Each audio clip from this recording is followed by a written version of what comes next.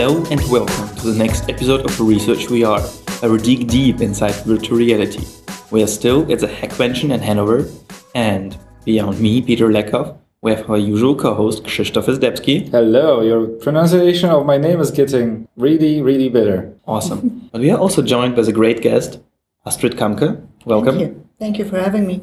Well, thank you for coming. I actually wanted to record it a little bit since a long time, because I watched a talk that you gave on the topic of storytelling at the Hanover meetup. And today you also had a talk on the topic of... Well, the headline talk was 6 Degrees of Freedom Content Creation for Virtual Worlds. And I wanted to talk a bit about the role of the user being a character in virtual reality and what does that mean for content creation and for spatial narration. Mm-hmm. We can discuss it more in detail, but I would like you first to introduce yourself. What's your background? I'm coming from, first I studied theater, so that's the background many years ago, and then I stepped into television, then I was a producer for feature film projects, and since 5 years I'm helming the first movie program at the Bavarian Film Center. This is a startup incubator based in Munich on the compound of Bavaria Film Studios, and we are coaching and training and supporting young talent.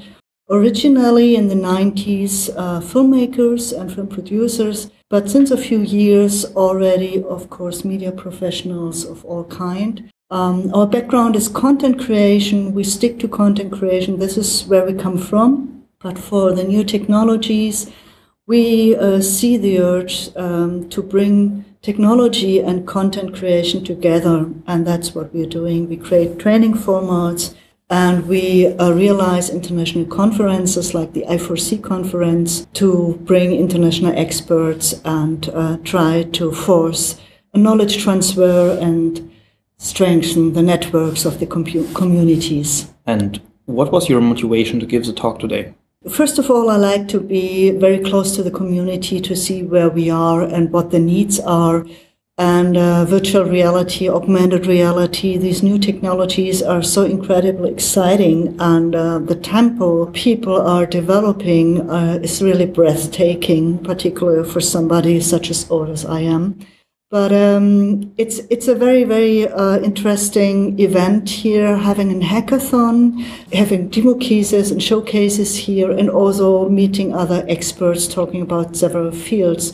So I wanted to be part of it, and I think it's really necessary to bring storytelling skills and storytelling perspectives into the world of programmers and technology developers, to make them understand what would be necessary to create great stories and great content.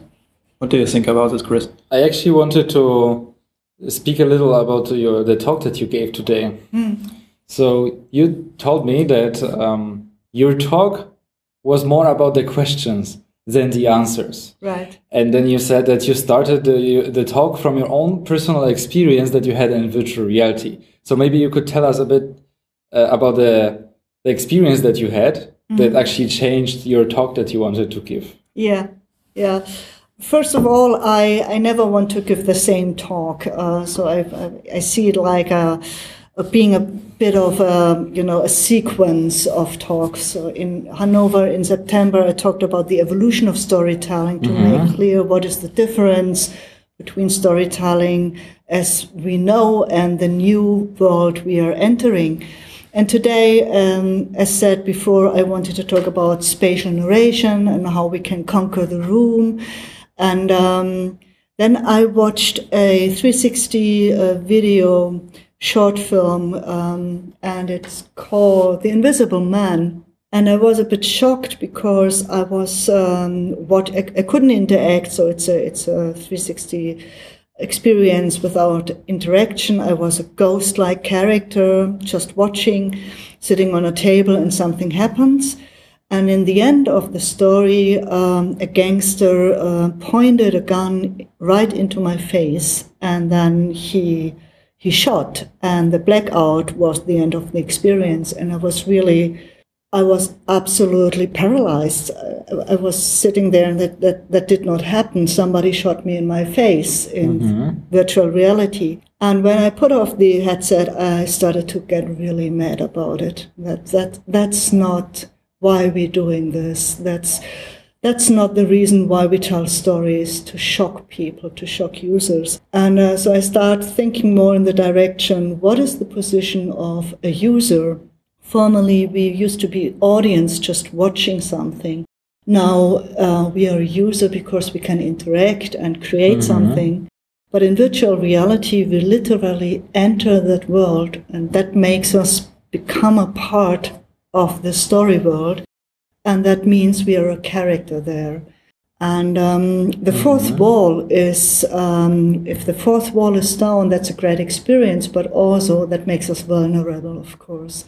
And we watch movies or read books, we follow the protagonist or the characters through the story, and emotionally we connect with them. That makes it interesting for us. That creates empathy. If we understand their motivation, we understand their pain and the good moments and the bad moments. In virtual reality, we are the main character or the direct character, and everything happens to us unplugged.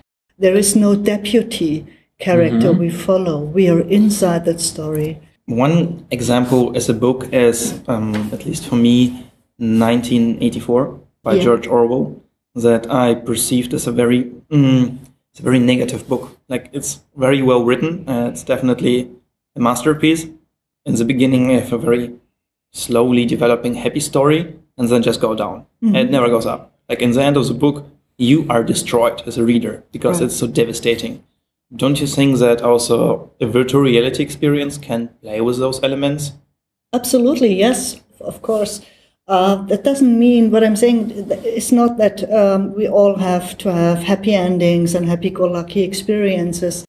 But you need to know that the emotional connection between me as a reader and the main characters, I don't know the names of these two characters in 1984 who are, in the end, are living their life in... The lady forgets about the guy, and the guy sits in the same house where he started. I sewed you and you sewed me under the chestnut tree. Right, yeah. Yeah, for sure. You know, if you read a book, you can be emotionally involved, but you're still aware that these are just characters. There's a suspension of disbelief standing in the beginning. So it is a kind of contract between the audience and the creator, that everything what happens right now is just made up. It's a fictional thing. It's a narration. And this suspension of disbelief is kind of fragile in virtual reality. So as we know this is just a virtual world. We know we are standing in a real environment, but the other half of our brain tells us, no, you're standing in a, I don't know, on Mars, or you're standing in an environment absolutely incredible that you're here, and you feel the presence maybe if it's a well-made experience. So the suspension of disbelief kind of dissolves in virtual reality, and that makes you responsible? As a creator responsible, but as a user vulnerable, of course, because it's you can use virtual reality for therapy. It's so direct, and it seems to be a direct way right into our psyche. So we need to take this into consideration when we talk about storytelling here. Breaking the fourth wall. I guess our dear listeners are right now wondering, well, it's a podcast about research. How does storytelling relate to it? What do you think, Chris, about how storytelling is potentially playing a big role in designing experiments, for example? Since you are the direct part of the experience, regardless if it's a storytelling experience, if it's a simulation experience, or if it's just a shooting game, there is a story to it. In my opinion, when you are putting someone in virtual reality, you automatically get some storytelling. There is some natural storytelling around, because there is environment around you, because you are a part of this experience. You have the control, you have the agency in this experience. So then either you have some random story that is created there, or you take control over it. And then you add the audio that fits to the content. Then you add ambisonics that fit. You create the right level of visual fidelity. You give the right interactions. I have a different definition of storytelling on my own, but that's a very private decision. I think that's what makes a plot a story. Plot is the pure action. It's a sequence of actions. And this is what you described. You put a camera rig in the center of a room, or you create an environment, but still the view of the user will be the center of this room. And even if there's nothing's happening, it's storytelling, in your opinion, right? As far as I understand. So in the real world, it wouldn't be, because it would feel a little more abstract. But in virtual reality, I'm cut out of the real world and I have a different world given to me. So simply by the different world, by the virtual world being there, I already have a certain story. Now I'm with you. Yeah, and absolutely. It's what I would refer to the user's journey as we do have certain rituals learned, how we read a book, how we watch television, how we go to the theater. We know how that works. We know the curtains close, opens, and so on. So there are rituals, but we don't have rituals for virtual reality already. So if you know the hero's journey and you take this pattern and what is the pattern? The pattern is that the hero, the protagonist, starts in a known world, and he gets a call to adventure. And then he finally takes the call to adventure and starts his journey. And he's crossing a threshold into the unknown world, into his adventure, literally. And in this new world, first of all, he has to find out the mechanism of this world and who is ally, who is enemy, what's happening there, what would be the best way to get through to his journey. And there might be some fights or ordeals, and when he finally is being rewarded and find what he's looking for, he can go back to where he come from. And this is a very important point, that the hero's journey is only finalized when the hero really gets back to his original point, but somehow transformed because he learned something, or he's more mature, he went through emotional process. So that's the journey. And for me, it's the DNA of storytelling, because it's the DNA of ourselves, of our lives, from the cradle to the grave, but also in a daily routine. If you take this hero's journey, which is just a backbone of storytelling, it's a structure you use if you want to tell stories. It's not a dogma, but it helps a lot. Then and you take this pattern and have a look of what is the user now. If the user is a character, it's a user's journey. So he starts in the real world right here, and the call to adventure would be maybe to put on the HMD and step into the virtual world, and this is the unknown world. And that's right. From this moment, you're completely right. It's an unknown world. He steps into an adventure. He doesn't know yet what's here. It will take a moment to explore where I am, what are the mechanics, what should I do, who I am, and so forth. Does it mean that the experience of storytelling would already start before I put the headset on? For me, yes. To understand, because yes, when you watch a movie, you need to connect to the protagonist, and you only can connect if you know a bit about him. You know who is that character, what's his problem, first of all. But I don't get that information before I turn on the movie. No. And in virtual reality, apparently, my movie starts already before I put the headset on. When I make the decision to put the headset on. That's the call to adventure. Yeah. I would say so, yes. It's a very interesting viewpoint. Call to adventure, put the headset on. Well, maybe it's crap, but it's some of my ideas. It's definitely interesting.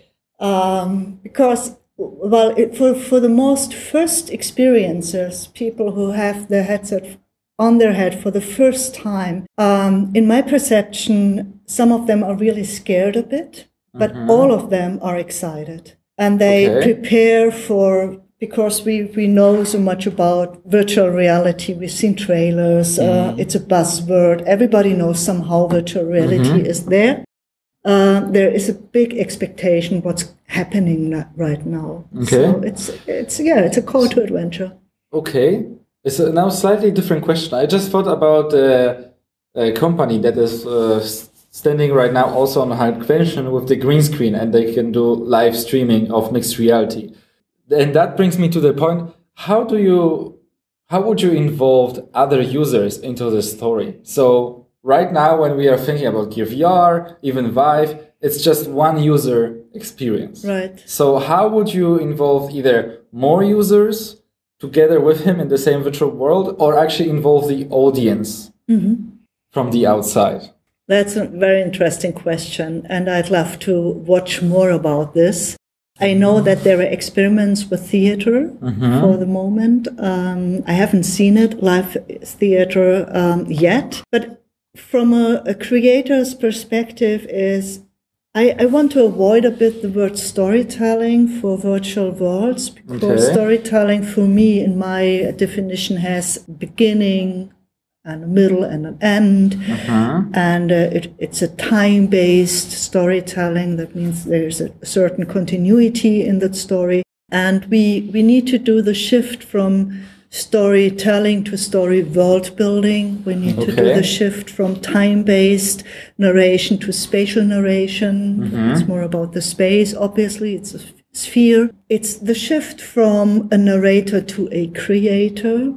And of course, it's a shift from linear storytelling to non-linear narration. And these are all topics which have to be considered for virtual worlds. And I think still the most important topic is the down of the fourth wall that has the most consequences for the user. Consequences. Actually, on one of the fairs that I attended, I was discussing, I don't remember really with whom, but her concern about virtual reality was, and I never heard it before, that you might torture people with that. Yeah. And in science, there are a few experiments that are, for example, forbidden, like the Milgram experiment, where you basically divide people into two groups, and one group are the prisoners. Milgram experiment is the one where you have a person that learns words, and then he or she has to learn 20 words, and then she is making mistakes, or he is making mistakes. So you, as the participant in the experiment, need to shock her with electricity, or him. And every time he makes a mistake, and every time you shock, the next shock is higher. So then eventually you reach the point where you have a killing level. And you have authority who stands next to you and gives you orders to do it. Come on, do it. You have to shock him. Yeah. And people started to laugh, partly. But also because it's a release, really. Yeah, sure. And they also enjoy it. But also there is this prisoner dilemma, I think. No, prisoner dilemma is... No, it's not prisoner dilemma. Okay, there is this experiment. Chris will Google it in a moment, and I will just continue. It's where we divide people into two groups. One are prisoners, one are the guards, and the guards also become quite violent. Now, one could imagine, and this is what Chris and me thought during doing research with VR, that, okay, well, the ethics committee is prohibiting us to do research. It's a Stanford prison experiment. And okay, but virtual reality could give us a door, and we didn't really thought about the ethics, but thought about possibilities. Now, do you think that it would be unethical and kind of, you had to be also super careful what you're doing when you would recreate those experiments in VR?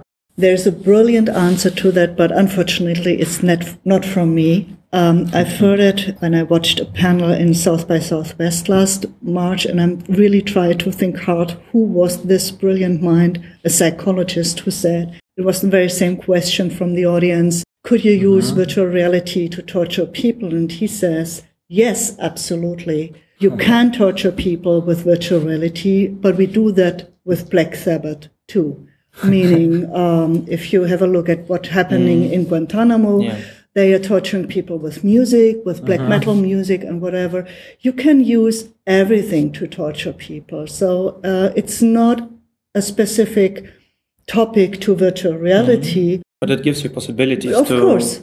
hijack the system and maybe do something that is considered usually unethical, but it's virtual. It's not real. I'll just, Yeah, Well, that's true. In this topic, we should actually pay attention to how we build experiences, especially virtual world storytelling experiences, because they might have a long-term effect. Like when we are creating the experiences right now about the immigrants, the goal of it is to, or the 6x9 Guardian experience, the goal is to create long-term effects, long-term changes in the way that you see the world. Yeah. And that's why I also previously mentioned that storytellers should be responsible for what they are creating. They should always be responsible for what they're creating, but I want to create an awareness that there is no fourth wall between them and the user any longer. And so it's more responsibility, more danger you could do? Is it? Well, I ask somebody, could you traumatize? If you can therapize people with virtual reality, which really happens, Yes, could you definitely. traumatize people? And the answer was, I think it was Skip Risso, Oh. who told me that that's a difficult question because people react in a different way to things they're seeing. There are people like me who are hypersensitive, and I couldn't watch a horror movie because I would dream for the rest of my life of creepy scenes. And there are other people who are more, well, maybe enjoying it or take it as a piece of entertainment, and once it's finished, they have forgotten it. What we know is that virtual reality can create memories as if we've been there. I've read about that in particularly kids are creating memories. We actually had mentioned this on one of the episodes, and we debated over it. Yeah. The study is, in our opinion, I remember, partly, well, you could argue that those kids just didn't understand the questions, I think, or, it's not like they perceive it real, it's just, perceive it. They don't have enough reflection power, so it's a very interesting study, and I really hope that there will be studies that will at least convince me more. But it seems like there is a trend there that, yes, you can create memories. Yeah. Also, the studies. We just don't know enough about it, but this is no reason for me to be hyper-technophobic. But we need to think about the children. Let's not use technology. Go to the forest and just live the hippie life, right? Yeah. No, we don't want to do that. I mean, there was a really great experience in Amsterdam. It was on the Vive, and you could choose between 4 habitats. So you were sitting on a chair, got the Vive on your head on, and there was a gate and a created world, and the first world was the paradise, so the nature, pure nature, and a smooth voice was explaining, this is pure nature, and you live like the first people, and it's all in balance, but please be aware, surviving was tough, and so they showed them the other side of the medal. So you experienced 4 different habitats, like the super nature, the virtual reality simulation, a technological, a data-based world, a robotic world, and it's called. Something with Earth. I have to we go through will my ask you and notes. put it in the show notes. And the fourth one was? The fourth scene was? The fourth one was designed nature. And after that, it took 20 minutes or so. And after that, you've been asked to make a decision in which habitat do you want to live. And it was very, very, very tough to make a decision. They really ask you, please do it. We need it. And you got a dot and need to put it on one of those 4 quadrants. I thought that is interesting. It's an either or, so it was very extreme. Every habitat was very extreme, and most people just put their dots in a quadrant, but more to the center to make clear. No, it's kind of, the four grids usually kind of ask people to rate personality traits or anything, and you kind of go to the extreme corner, but you could also put them more in the middle, right? Overlapping. We don't want a dictatorship, but anarchy is kind of scary to me. Yeah. Something like that. Speaking about slightly different topic, I recently had a long argument with a company that creates very realistic avatars of people. So let's talk about now the influence of the avatar. What can you tell us from your experience about using the avatar for storytelling? You mean not the Avatar, the movie, but the avatar? Like the avatar in the world, like, who are you? Who are you? Right. Peter? No. Not now. Not now. No. Not for the moment. That's not your avatar now. Okay. The stunning thing for me was that it makes nearly no difference, how realistic an environment is to create emotion. Okay. You can see that already in animation movies like Finding Nemo or kids movies. You have the same emotional journey. You have feel the same empathy even for Wallace and Gromit characters. Actually, when we are going very low on the fidelity level, there is a very old experiment that was filmed with so old camera that they had to port it to digital version, where you have two triangles chasing each other, right? And then one of them hides in the big square. And that's already creating a story. That's already creating the emotional connection to the running away triangle. Patterns and we have, right? People ask, please interpret what's going on here, and they start to tell stories about I think it was a sphere, a cube, and a triangle, something like that. Yes, I use that actually in my workshops sometimes. Start people talking about what's happening here, and we always get different interpretations of if it's a chasing or if it's a hunt or whatever. Interesting. Yeah. But that means we used to connect not to faces or to, no, that's wrong. We used to connect to emotion, not to shapes or to characters. So I think facial expressions are absolutely key. As soon as you give facial expressions to a character, and it might be a photorealistic character, but it also could be a bread or ball or a table or whatever, you start to read the expression, the emotion, and this makes us connecting with the character. Just one caveat here, we should be really very careful about the uncanny valley effect. Yeah. It's a very well studied effect that when you have realistic but not realistic enough object, usually it's about the face, then it just feels creepy and it's more distracting than helpful for your experience. Right. But if we are speaking about the low fidelity faces like emojis or a little more, where that already have face expressions, and we go way up to the very realistic full face tracking with like 30 points on your face, face expression tracking, then it's very important for the experiences. Exactly. But what I wanted to say is that it's obviously sufficient just to work on the emoji basis to create emotions or to make a connection to a character and to create empathy. That's what Noni de la Peña is doing with her very, very rough CGI built experiences. They are based on true story, but they're avatars who doesn't even move like normal people. So you can see from the first moment, this is a built world, this is an animated world, it's not real. But it's so emotional that you obviously don't need to have more than this to connect. That's what I... And to have more would maybe even be disturbing. Maybe, yes. Yeah, but what you're saying, if you come too close to reality, but it's not real reality, it's scary. Yeah, and if you really come to reality, it might already be very traumatizing. Yeah, can be, yeah.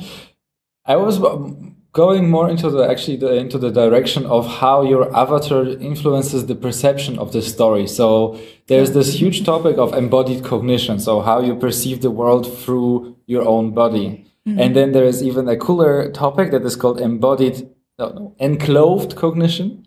so that you perceive yourself and the situation you're in through the way that you're dressed. So if you're in a suit, you are behaving in the situation and responding in the situation in a different way than you would do if you're just in the sweatpants.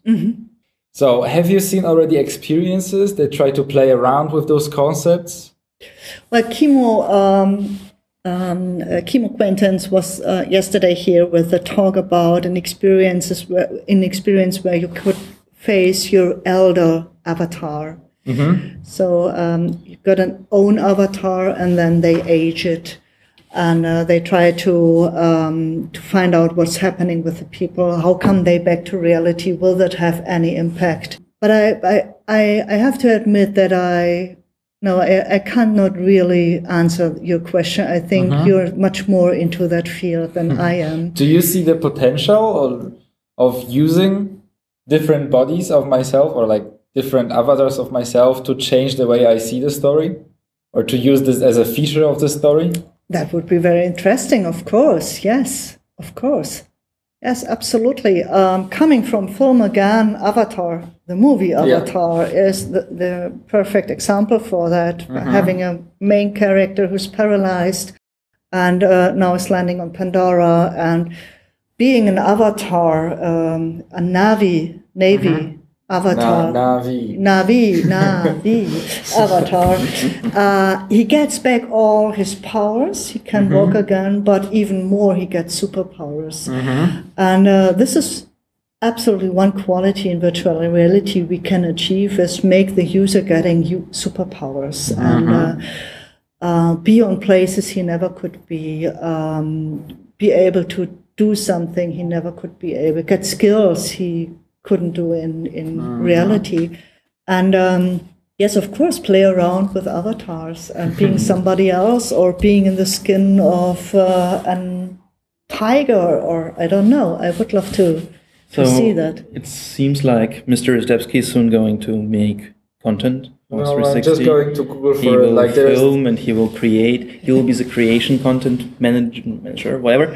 But in fact, isn't your motivation, Astrid, to motivate people to create content? Isn't that what you're trying to achieve with what you're doing? Yes. I love virtual reality. I see the potential of the medium, the development, the tempo of the technology development is really breathtaking. But what I'm missing is really sustainable content. And for me, it's high time that storytellers step into and being embraced, being part of the hackathons and the development process. And it's the beginning. We already have exciting experiences, but by far not enough. And we need a lot more experiments, a lot more creativity, a lot more skilled and trained people to experiment with the borders and the new medium. Is there ways to push it? We want to do that in our way. What we can do, we set up training programs. As said, we got a European funding for our VR accelerator program. Where will it be based? It will be in Munich. It will be launched, I guess, beginning of the year. We're shaping it right now. It will be for European writers and creative talents, creative producers. And we want to give them the possibility to learn to know the state-of-the-art technology in these days, in the future. So I have to be careful what I'm saying now. And I want them to meet them cognition scientists and psychologists. I want to meet them actors, work with actors. We want to create a lab where these people can be trained in a completely different way. And it will be addressed to writers who are really skilled and advanced already. So we don't need to train storytelling. We want to train spatial narration. To also give people the chance to actually work on it, right? Right. To have the space with equipment, have the space with those other experts that can be beneficial to them. Like I would say, for 360 video, for example, it seems like a typical cameraman or a typical person who is maybe the most awesome person to film is somehow not grasping the same concepts as someone who comes from theater, right? Right. Because you suddenly have a stage around you, and not so much as a part of the world in a The square. color in front of you. Right. So that's the reason why I'm thinking of actors, of course, but also of choreographers or dancers, maybe, the people who are used to fill the space. And it's also about body language. In virtual reality, it's a lot about body language and about attitude and how the energies between the characters, how we stand to each other, how we react to each other. And this is a huge field we need to explore. It's not only embodiment, having a known body or not, and how does this body look like. It's also the relation to the other characters in that narration, and that makes a lot of emotional impact. So a simple example is if you have a very close-up and somebody comes really, really close to your face in virtual reality and you have the goggles on, it's just too much. You just want to run away, or I have the impulse to just put the headset off because I don't want somebody be such close on my nose. It's a safe space that's violating, right? Right. And so that could be an interesting field to explore. How close can you come? What kind of emotions does this affect? How do you position, how do you stage your actors or your characters in a 360 sphere? And I think this has to be explored. Definitely. When we have been on the conference, what was it? The TechCrunch Disrupt in Silicon Valley, there was a startup, I will also plug them, that did actually live streaming of 360. It really confused me because I put on a cardboard and I expected, okay, it will be some kind of, AI style. There will be some woman and it will be recorded. She will answer rings. And I was saying, I'm looking at her and she's looking in the camera. I'm asking hi and she's saying hi. And the conversation went on. And she actually talked to me. And I slowly realized, okay, this cannot be scripted. Like I already asked so many weird questions that no one could have, come up with. She's actually behaving naturally. It is not rendered. Wow. It was As a matter of fact, it was a mixed reality experience. So she was standing somewhere in Berlin, I think, in front of the green screen while we were in San Francisco. And the video was streamed in real time to us. And I was really feeling a little bit uncomfortable. Like not because I was ashamed or anything, but just I suddenly was in a completely different environment, completely ripped out of the environment I've been to. And she was talking to me and looking at me. And I was like, hey, stop looking at me. Like, people don't always look me in the eyes. They sometimes look around. It's creepy. It was a unique experience, definitely. Yeah. But that's something I guess you have to play around with. In general with virtual reality, there are so many awesome experiences, so many awesome applications out there. But still, I don't have necessarily the feelings that we all figured it out for every case, forever, with every device. And when there's so much changement and turbulence there, well, there's still a lot to discover, right? It's a pretty new medium. Well, we are kind of spoiled, We are we know we have a culture of 100 years of cinema behind us and inhaled. And if you look back 100 years ago, 120 years ago, the excitement, or we would say the awe, was, wow, a picture can move and we can watch a moving picture. And they literally held the camera on everything that moves. And that was the first step. And I think we are now in the second step, that we try to use what we know. We try to use the kind of storytelling we know and try to put it somehow in this sphere. And this is nothing else than they did 100 years ago. They put theater, they took opera and musicals, and they just filmed it. And that was the beginning. And then eventually a language of cinematic language evolved. And now we are doing Marvel pictures and great storytelling. But we need to come to that point. It doesn't happen overnight. But it's not like it's fixed, right? It's even changing right now. So apparently, from what I read, is that like something like Snapchat and Instagram, somehow made this square video more acceptable to people. Like at least the guys from TVN, TVN told me that, you know, square video can be used less for dramatic scenes. They would just accept it more because, well, it's just common and people got used to it. Yeah. It's something that we didn't had before. Square video. Now we have circular video with the spectacles, right? Which is also very, very strange in a certain way. But okay, it's just easier to watch it with a smartphone. So even though we have this 120 years of great cinema experience, and you kind of can watch a movie from, you know, 19th and from today, and you see like huge differences, right? Like, for example, for me, it's really tough to watch old movies. They're too slow. Yeah. I can barely, and I'm ashamed of it, I can barely manage to watch old movies. The cuts are very slow. There's a lot of happening, which is wonderful. Wonderful movies usually. But it's just, I'm falling asleep. I need this action. And I guess with VR, it will also change our way to consume media, right? Right. I would assume. What do you think about it?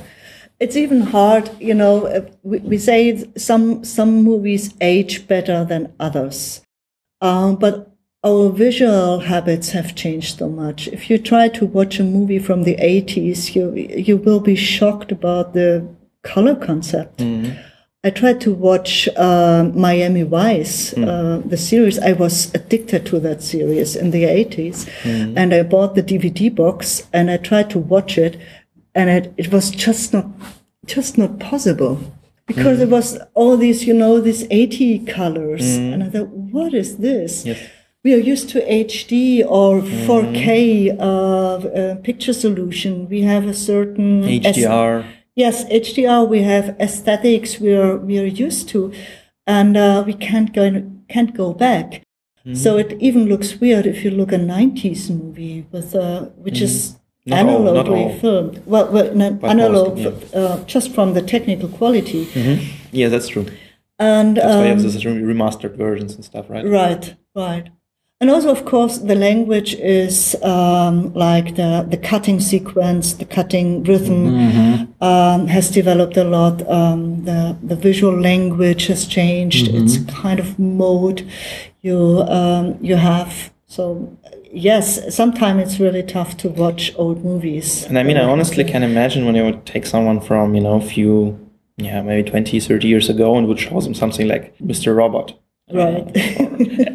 I'm pretty sure they would be just, what is this? It has a very strange ways to tell a story. Yeah. I don't think they would really grasp it. Yeah. But actually, for me, it's strange. That's the evolution of storytelling. So we had in the beginning the need for basic things, for very straightforward stories. Now it's popular to have those crazy, trippy, very difficult to understand stories because our taste is now more advanced, so to say. Or maybe changed, who knows? I wouldn't. No, we just want more. You know, we just want something more demanding. Yeah, in times of, you know, information overload, we need our brain to be, you know, busy figuring out all those keys. I guess just my intuition. But I mean, also when cameras developed, we figured out things like that horses have always one foot on the ground, right? Right. People started to feel horses and figure out, okay, they have always one foot on the ground, right? So like you also have some kind of potential to figure out maybe new things. Yeah. So what's your last message to the audience? Famous last words. Yeah. We'll go into the history. I really would make a plea for, please don't consider storytelling in virtual reality and for virtual reality as the icing of a cupcake. It's not, it's so much more, it's the cupcake itself. And you technologists, developers, you did a gorgeous job, and I really love everything I see. But now is the time to involve storytellers. And if you want to create content, please get help, get a professional crew, go to storytellers, go to filmmakers, go to psychologists, create a multidisciplinary team, and take it serious. We really need content that is valuable and sustainable to make this happen, to make virtual reality happen. Don't get confused. If you're also ill, also get a professional and go to a psychologist. But we just now meant that we want to create content, because it sounded a little bit like get help, get up psychologist. No, we didn't manage. Making 360 movies or storytelling in VR is not for crazy people. Yeah, just be careful, get help.